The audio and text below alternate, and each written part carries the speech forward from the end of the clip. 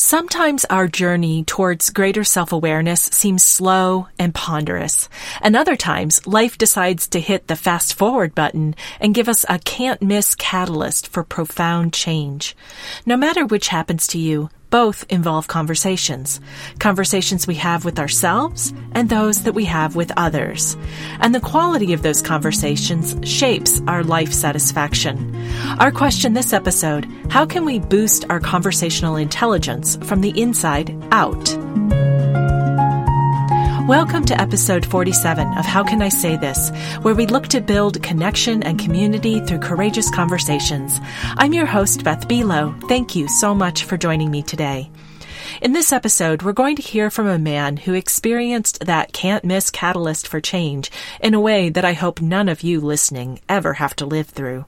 In the first part of our conversation, we focus on the destructive self-talk that he learned how to move through. Then we shift a bit to discuss the basics of conversational intelligence, which increases our capacity to build trust and connection with others. Remember to stay with me after my chat with Michael for some quick closing thoughts and your call to action. Michael O'Brien is the Chief Shift Officer at Peloton Coaching and Consulting. He elevates successful corporate leaders by preventing bad moments from turning into bad days.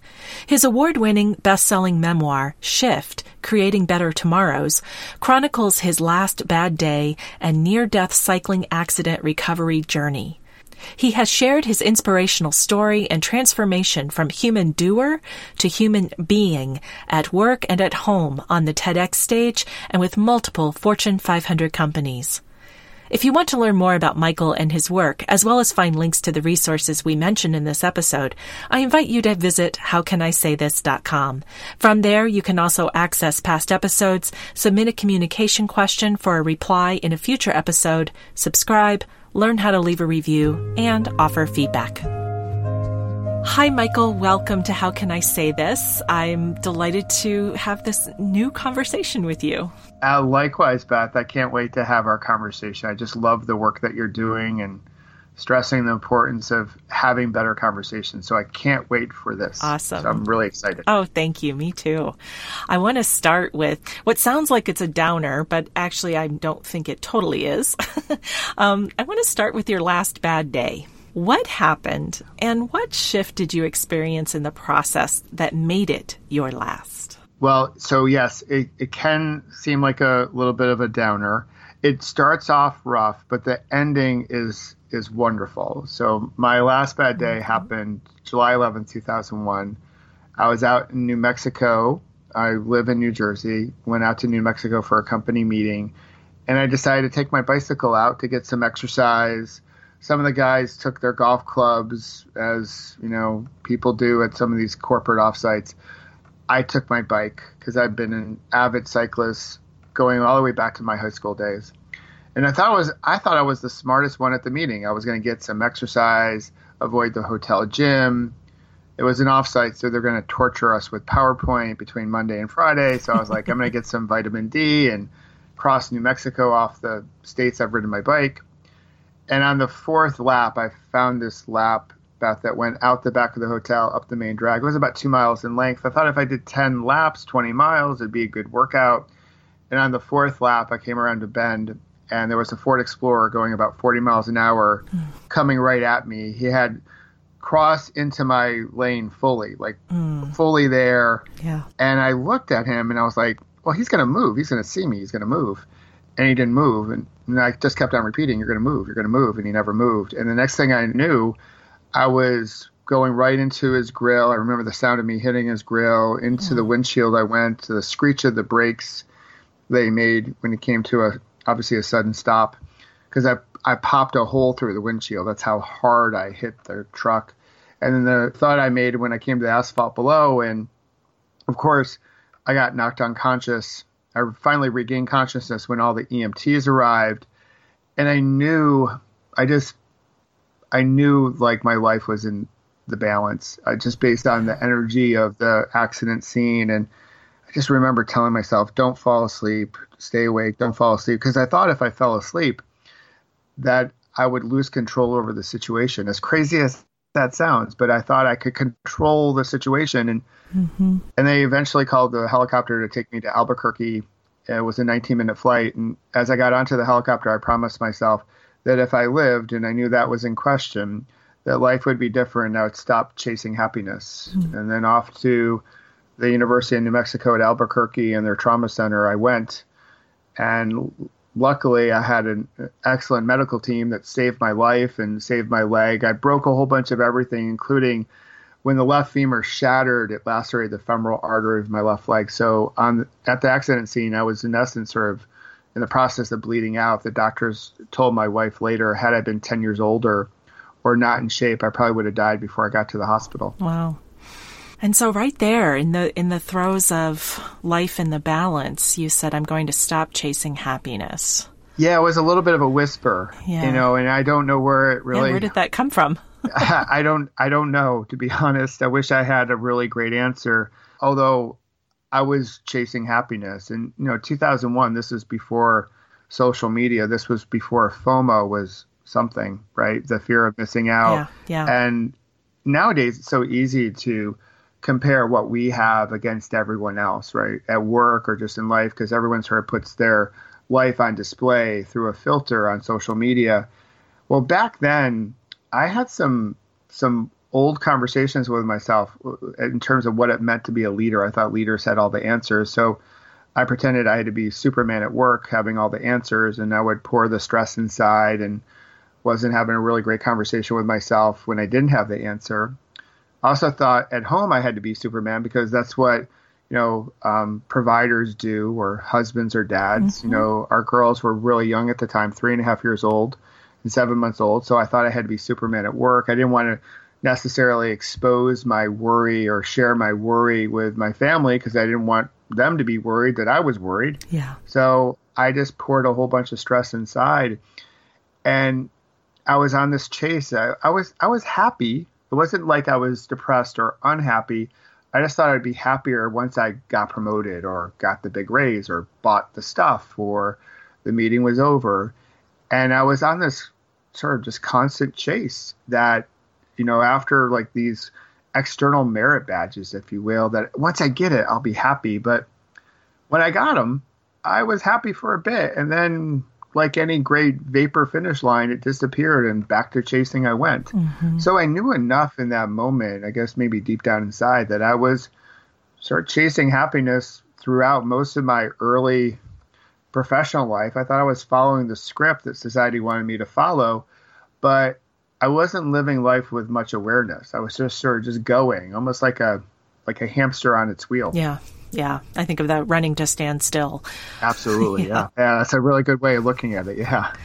Well, and as you're describing this, I'll be happy when, I think, so many of us have that thought, and I think of it as like conditional happiness, and it stops us from being happy in the moment. Like you said, I was happy, but I kept feeling like there was more. So there's like content, happy in the moment, and then there's chasing happy.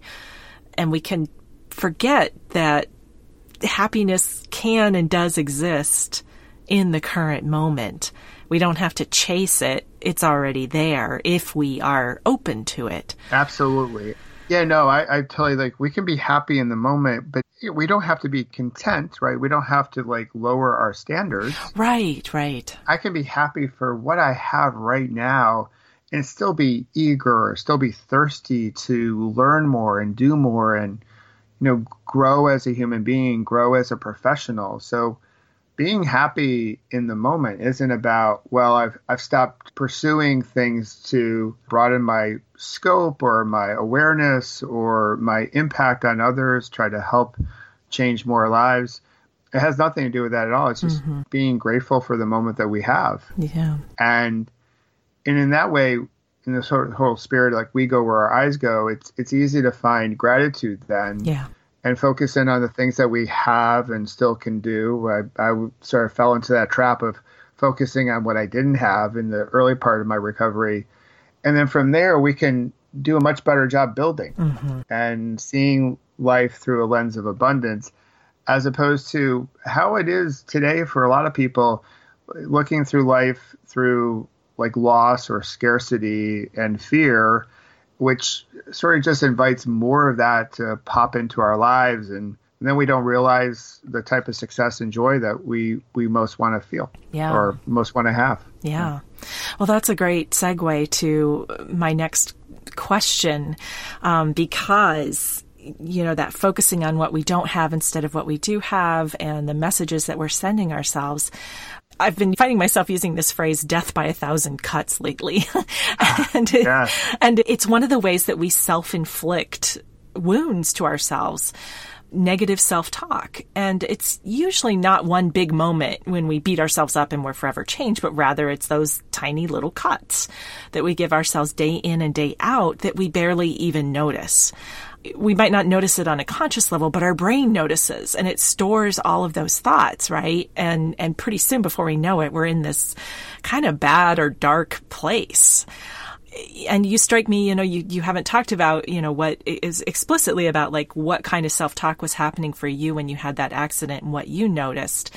So I'm curious about your experience around that and what tips you have for noticing and breaking that cycle of unhealthy self-talk. I think this is such an important topic, Beth. I think back before my accident, like the self-talk was, I was just never enough, right? So I was, maybe I wasn't the brightest, wasn't enough as a student, maybe wasn't enough as a professional. I think that sort of like fueled this whole chase of like things. It's like, well, once I get all these things, I will be enough. And I didn't want to share this with folks. This was before vulnerability became a thing, and we had TED.com and Brene Brown and her wisdom and her work. But a lot of my self chatter or self narrative, the death by 1,000 cuts, as you referenced, was like, you're never enough. You're never enough. You're never enough. And so, which is a version of shame. And I didn't realize that was the conversation I was having until really my accident gave me this one massive pause button to really examine my life. And I think that's where we have to start, is when we're so busy being busy, we're so busy on our hamster wheel, we're not really even aware of what we're telling ourselves. It's there, as you mentioned, the brain remembers, but we may not even be conscious of it. So by connecting with your breath and just slowing down, which is something that I learned to do through my recovery, just like how important our breath is. And it can be mindfulness, it can be meditation for those that want to step into a practice of meditation. For me, that gave me more awareness of the conversations I was having. And the natural tendency is to push them away, force them down. But what I realized and what I discovered about stress was that when I was trying to restrict it, as I was pouring it into my body, well, what happens when we try to force something down or restrict it, it pops back up with more force. And the same could be said with some of that inner critic, that negative self-talk. When we try to push it down, sometimes that comes back up even more powerfully. And it always comes back up in our most important moments when we don't want it to come back up. So for me, it was about awareness. What is the conversation I'm having with myself? Acceptance that that's a natural part of just being a human being, and it's there for a reason. It believes it's there to keep you safe. Exactly. Yeah. And then instead of pushing it away, some people will say, well, I try to make it my friend. I don't go that far, but I try to create some space for it so it just sits there. And now I have a choice. I have agency to act in a way where I can follow that voice. I know enough now that that's not going to bring out the best in me, or I can try to shift my perspective. But I think the most important thing is first just slowing down. We're so busy chasing shiny objects and maybe not doing the things that truly matter that we're not necessarily living our life with the type of awareness I think that we can live our life with. Yeah. And with more awareness, we can have a better conversation, not only with ourselves, but with other people as well. Yeah, absolutely. The slowing down and getting quiet enough to hear that self-talk is really important. And I wonder how, what the correlation is between people who meditate and stick with it versus say, oh, it's not for me, between those who believe that oh, I'm supposed to quiet all my thoughts instead of it being a space where you slow down and you can observe those thoughts and just let them float by, not getting attached to them. And how that could actually be, at least in the beginning, part of the purpose or the gift of that meditation. It's not about, I need to empty my mind. It's, I need to notice what's going on in my mind because I'm so busy all the time that I don't even know. Yeah, I'm right there with the first session I had that I'll call it the beginning of my meditation practice, when I had my big aha in the hospital, where I knew if I was going to get my body right, I had to get my mind right. Mm-hmm. Like one would say, well, that wasn't a really good session because my mind was cluttered. Yeah. And I talked to a friend and he said, well, that's sort of the beginning of it, right? So that's, we have to get through that part of the resistance. That's natural. Meditation isn't about blanking your mind. It's having some awareness of what's popping into your mind and almost sort of like a bicep curl, like, sort of being able to release it and then go back to what you want to focus in on, like your breath. So for a lot of people, a lot of type A people, executives I coach, they're like, I can't do that. Like, I'm going to lose my edge. Mm-hmm. And for me, it's more about like really paying attention to like, what are you telling yourself? So you can keep your edge or maybe even sharpen it. Yeah. And for me, I really credit it to helping me have my last bad day, and I still, a lot of people are like, well, last bad day, it's like unicorns and rainbows. And I'm like, well, it's not, that's not what I mean by it. To me, it's the day where you decide you're going to live life differently. And for me too, it's, and what I share with other people is I don't want bad moments. And I certainly have my bad moments during the course of the day, or challenging moments or moments filled with different emotion. I only want to give them as much energy as they deserve. Mm-hmm. So often when our lives are so busy, it's so easy for a bad moment, like a commute or a meeting or what have you, to turn into a bad day. Yeah. So when we're more mindful or more aware, we can let some of those bad moments sort of just go by. Yeah. And we don't run the risk of them turning into something bigger that can not only ruin our day, but sometimes it can ruin a whole week or even a month. And then you're in a funk that you don't know how to get out of. Mm-hmm. Absolutely. Molehills and mountains and all that good stuff. Yes, absolutely. Yeah. Well, I want to, you started to go down this path and I took us down another one. So I'm going to go back. And you talked about how having these addressing how we talk to ourselves internally affects the kinds of conversations we have externally. And one of the things that I'm really interested that you provide is coaching in the area of conversational intelligence, which is based on the work of Judith Glaser. What does neuroscience tell us about how to have more constructive and generative conversations? Well, Judith's work tells us a lot about what's firing in our good old brain and body of ours when we have conversations that really connect. We get a nice little bolt of like the serotonin and oxytocin, which is sometimes labeled as the hug hormone, right? So that's the type of good energy and good hormonal release that builds tribes, or my word for tribe is a peloton, like builds community, whether you're talking about your personal life or your professional life. But so often, some of her work suggested that 9 out of 10 of our conversations miss the desired target. So we don't connect in the way that we want to. And certainly as a society, we're not really having a great conversation. We're sort of running to our corners and trying to outshout each other based on our beliefs and our worldviews. And when that happens, then you get the stress hormones, like maybe like adrenaline or cortisol. And there's a stress response, and you can get into a fight and flight mode. And we know when we're activated that way, we tend not to connect as well as, if we were in a different mode.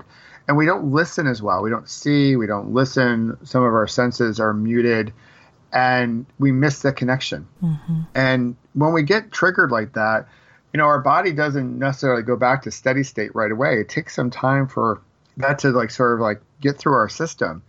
And then we've missed an opportunity to really listen, to connect and understand with each other, even when we happen to disagree. And that's one of the things I share with the people I work with is conversational intelligence isn't about totally kumbayaing it and agreeing on everything. Like we'll have debate, as we try to solve really complex problems and how we move forward as a country, as a planet. So sometimes we're going to disagree, but we don't have to be disagreeable. We can hear someone else's perspective and go back and forth and ask questions of discovery. And when that happens, we can build more trust. Mm-hmm. And when we have more trust, we can explore into new areas that might be a little sensitive or touchy. And, we can even get into some of the stuff that causes our internal conversation to go a little haywire. So I love Judith's work because, she sort of is the author of this, is that everything happens through conversation. When you think about like whatever is happening at home or at work or points in between, it's all driven by conversation. And if we can have better conversations with each other, then we can make the planet a much better planet. Yeah, absolutely. I agree 100%. And this came up this past weekend. Somebody was mentioning about having kind of difficult conversations, and they said, Thanksgiving is coming up. And it seems like it's a little bit a ways away, but I don't think it's too early to be thinking about it. From what you've just told us, what are some very simple things that people can keep in mind when they are put in these situations with perhaps family members, people they love, that they might disagree with? Yeah, and with this Thanksgiving, too, with an election coming up next year. Yes. And the election will be over, so Uncle Bob might have a different view on who to vote for than you, right? So, So to keep some peace in the family, I think the first step is, how do I approach Thanksgiving or any type of difficult conversation with as much empathy and openness and curiosity as possible? Often we approach these conversations as a way, like, I have to win the conversation. I have to show the other person that I'm right and they're wrong for seeing the world as they see it. Mm-hmm. So instead, we can still share our perspective, but with like a mode of curiosity and empathy. I think that's the first step, because we pick up on each other's vibe. Like, we've all been in situations where we're talking to someone and like there's something about it that just doesn't feel right. It's almost like they're trying to convince us about something, and we feel like we're on the defensive, or we feel like we need to go on the attack, to sort of defend our turf. And those conversations never really go anywhere, in a productive sense. So I would start with the, ability to create a empathetic and curious situation, whether it's at Thanksgiving or in the workplace. I think it's good to put down our devices. Mm-hmm. Our devices have become, whether it's a laptop or a phone, almost like armor that puts up a barrier between us and the person that we want to communicate with. And we might be just like using our computer just to type notes and stuff like that, but the other person doesn't necessarily know that. And what it signals is like, hey, I don't have your full attention. Mm-hmm. You're not fully connecting with me. And I don't think you're really listening to what I have to say. So that's the next step. And then there's a little acronym that I like called LAVA, LAVA. So think about conversation flowing just like lava flows, but lava flows, sometimes it can be destructive. In this case, the conversation lava approach is much more productive and beneficial. And the L stands for listen intuitively, listen actively, listen to what's being said and maybe not what's being said through tone and body language. The first A stands for acknowledge. I mean, we like to be heard. So acknowledging what the other person has to say is a great way to say, hey, I hear you. We're on the same page. I may not agree with you, but I hear what you're saying. The V is validate and say, hey, you're welcome to your own opinion. I have a point of view that's valid, and so do you, as another human being. Mm-hmm. And the final A in LAVA is ask open-ended questions. Classic journalism, the who, what, when, where, how, and why, if it's the right tone. And one question I love, Beth, is the question of permission. So often we get into conversations and people have a problem or a challenge, and we want to be quick with giving them the answer. We want to tell them what to do to show that we're really bright and we're really smart. That question of permission sounds like this, like, hey, I have a thought or two about this topic, or I have some observations. Do you mind if I share those with you now? And it's just a great way just to let the other person in the conversation know that, hey, we might switch roles. I've been listening to you right now. I have something to say. I have something to offer, but I'm only going to offer it if you're receptive to it. Mm-hmm. And this works well with Uncle Bob at Thanksgiving. it works really well for any of the listeners that happen to have teenagers. I've done this with my daughters, and sometimes at dinner they come home from school and they talk about the day and there's a problem, and dear old dad wants to solve the problem. And so early on, and my wife is the one I should really give credit to this, because early on in our marriage, she told me, like, listen, sometimes, Michael, I just want you to listen to me. I don't need you to solve my problem for me. Yeah, exactly. And we do that with our spouse. We do that with our kids. And, sometimes I would ask my kids, hey, dad's got some advice. You want to hear it? And quite often my girls will be like, nope, I don't want to hear it. We can solve it. I just needed to let it out and I wanted to talk about it. And I was like, cool. But too often, because of ego or what have you, we love to weigh in. And if we can just ask that question of permission a little bit more frequently, we can change how our conversations flow. Absolutely. Yeah. That was one of the game changers for my husband and I, or for me, my husband and me.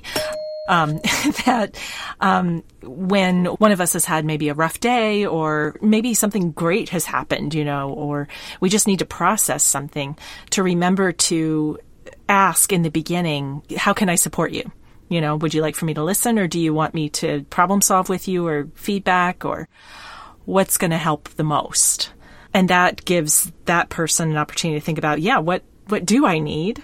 And then to be able to say it, and then we don't get into tension around one of us then leaping in and saying, oh, have you thought about this? Did you try that? Yes. Oh, this worked for me, or that. And oh, yeah. We think we're being helpful, but like you said, there's ego there. And in the moment, it doesn't feel like it, but that's kind of really what's maybe at the root of it. Yes. Yeah. We don't necessarily want to think that we're egotistical, but as human beings, we all have a little bit of, we all have a little bit of ego running through our bloodstream from time to time. Definitely.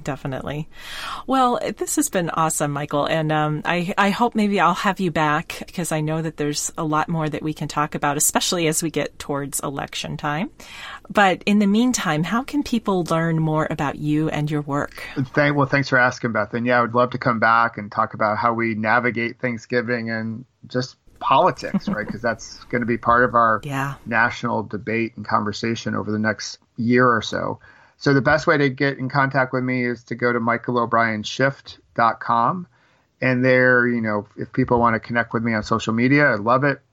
They can learn a little bit more about what I do and take my wealth language quiz, and even sort of explore my new book that's out there to help them prevent bad moments from turning into a bad day. So, but that's the best place to start, is just michaelobrienshift.com. Awesome. Well, I will make sure that those links are in the episode webpage. And I encourage people to get in touch with you. And I am grateful for your generous sharing, and grateful for everything that you're doing in the world to make better conversations. Thank you, Michael. Thank you, Beth. Before I share my closing thoughts, I want to offer a quick reminder that if you enjoy this podcast, I invite you to share it with your friends, family, and colleagues, subscribe if you haven't already, and leave a review. Those are all great ways that you can bring more courageous conversations into the world.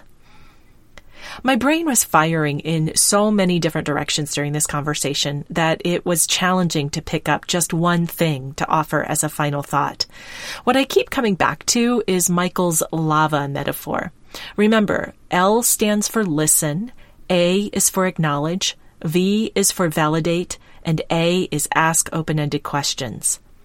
This came up as we chatted about conversational intelligence, but I think that it's something that we can apply to the first part of our conversation about negative self-talk. After all, it's challenging to listen, acknowledge, validate, and ask others if we don't do it for ourselves. Here's your call to action. The next time you find yourself in a negative self-talk loop, take a moment to slow down, observe it, and listen. Get quiet enough to really hear what you're telling yourself. For instance, one of my negative self-talk loops is, I don't have enough credibility to do that. Whatever that is usually related to my work, but it can creep into other activities that I enjoy, such as photography. So I listen closely enough to hear the self-talk and connect it to what's going on in my life. Then I acknowledge it. Just like if I was talking to someone else, I say, I hear you. That's all the acknowledgement has to be. It's slowing down enough to give it space to be heard. Then I validate it. It might not seem like it's a good move, saying, "Hey, you're right." And that's not what validate means in this case, as Michael pointed out. It's saying that I have a right to my perspective. Thinking it doesn't mean it's true. It just means that I'm human. Most of our self-talk, if you boil it down to its essence, can be translated into "I don't have enough" or "I'm not enough." I'm not good enough, smart enough, worthy of love, belonging, connection. So the validation response in my case might be, "Sounds like you feel like you're not good enough," or "Sounds like you're questioning your credibility." It's simply a reflection of that thought that doesn't judge. It's it's curious that you feel that way. The final step of asking open-ended questions is what pulls you out of the darkness and into the light. In my case, I might ask, what are your options? What would happen if you did it anyway? How would it feel not to do it? Or what's true? Those are all questions that push against the initial assumption that I have no credibility and remind me that credibility doesn't just happen. It's the result of taking action when there is no credibility so that credibility can eventually be established.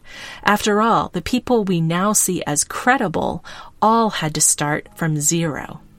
Going through the lava process of listen, acknowledge, validate, and ask gives you a reality check, and it can help to flip that self-talk from destructive to constructive.